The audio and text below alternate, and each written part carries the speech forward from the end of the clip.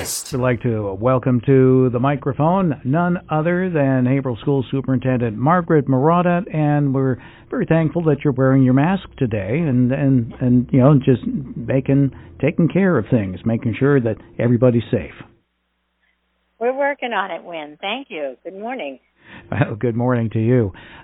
When we last spoke, you were wondering what school. Well, you're kind of guessing of what school would be like. When it opens, if it opens in the fall, and I don't know if you've been having folks busy in installing things like plexiglass and removing desks and stuff like that. Very, very busy, Wynn. We actually got some updated guidance from the Department of Education a week or so ago, and they've changed things around for us a little bit in a way that will allow us hopefully, to get all the kids that are healthy and able to return to school in the fall to return to school.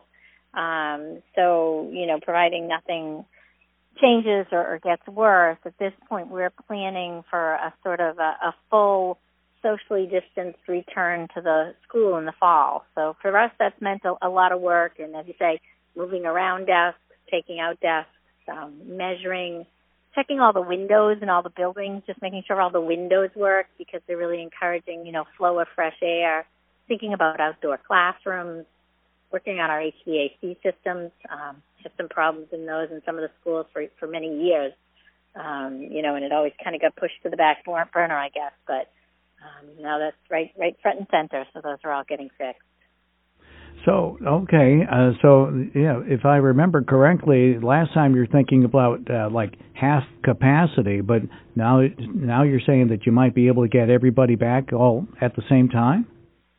That's really what the Department of Education is encouraging.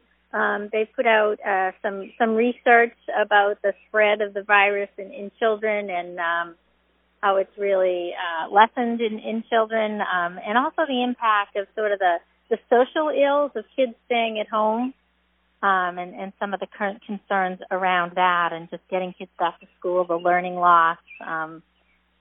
We've all heard the sad stories of domestic violence or, things that happen when people are kind of frustrated and home for long periods of time. So. Yeah, it seems like we're seeing a little bit of that happening now all around the country. People just tired of being cooped up. Now, would the kids have to wear masks and things like that? Yeah. Yep, so there would be masks. And actually, we started summer programming yesterday. Usually we have about 1,200 kids in summer program. This year we just have about 300 in person. But we started the first wave of that yesterday. And kids and teachers wore masks and things were socially distanced and a lot of outdoor activities. But we had thought that we'd be forcing the kids apart and reminding them to wear their masks and really have to be on them.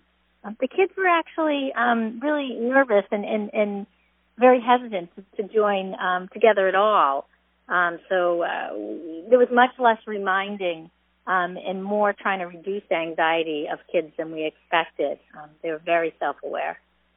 Well, how about that? Yeah, I've been noticing while I've been out walking my dog around that I see kids on skateboards and stuff like that, and they have masks. Some of them are actually wearing them. Others have them pulled down, but they they have the mask, and I'm thinking that that's pretty nice that they're kind of behaving like that. Yeah, I think kids are scared like everyone else, and they want to be careful. So we were hopeful. Yesterday went really, really well.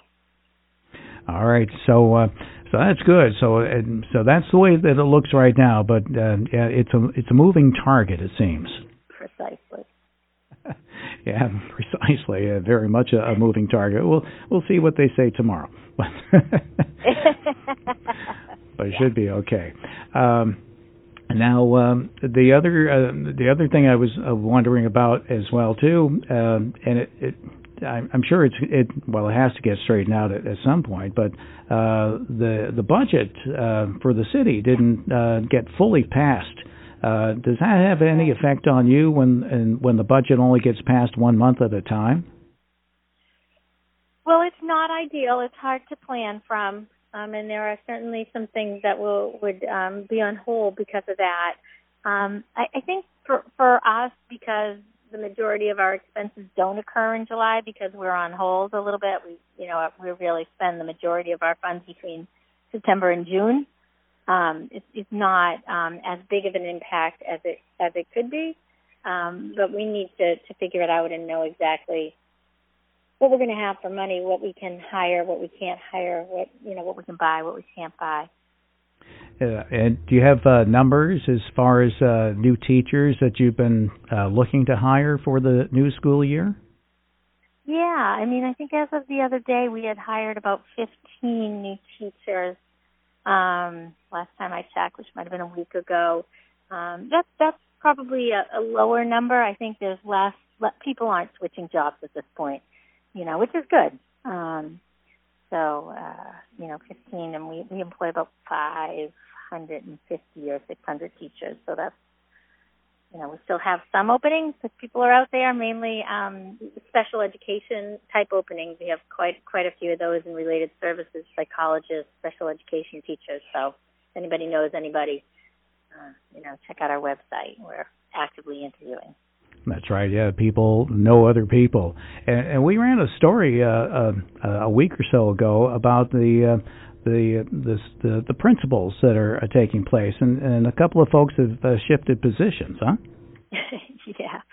Yeah. I guess maybe it's part of the not wanting to go to the unknown. But yeah, the principal and the assistant principal at both Penn Lake, Jim Brennan and Maureen Gray, and then the principal and assistant principal at Constantino School, Rich Poor and John Neely, have just switched positions, which is something I've never heard of before, but happened twice here in Haverhill in the span of a month. And everyone's happy, and it's great. It works out well for us because having new people is hard in a time like this. There's so much to learn without trying to learn the systems and the people. So. That's right. Yeah, you get to keep that knowledge in the same building. Exactly. Now, I know that next week, I think it's next week, we'll have a chance to talk with Katie Boziolis.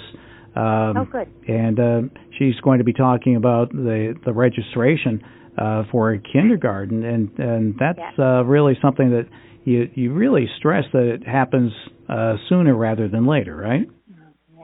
Yeah, we're a little bit behind in terms of folks coming to us and registering. People didn't know the registration center was open, or didn't know how to register online, or just were hesitant for what they were going to do with their 5-year-old in September, given what's going on in the world. But we're really encouraging people to register, and if you change your mind, that's okay. It's free. We're a public school, public service, but we need to know how many kindergarten teachers have, how many classrooms. We really want to make sure that we're prepared. Also, another question about the beginning of school. So right now it looks like it's going to be opening up on time, and it looks like everybody's going to get back at the same time, and everybody's going to have the masks that can wear the masks and all that. But what about the athletic programs? Have you heard anything about that? Yeah, so two things I will say. The Department of Education is actually talking about encouraging us to start a few days later and have some professional development for teachers built into the schedule. And if that becomes their direction, then we might be starting a little later. I think that's important for people to know. We got to have some conversations about that. Unfortunately, we can't. That's the Department of Education's rule, not us.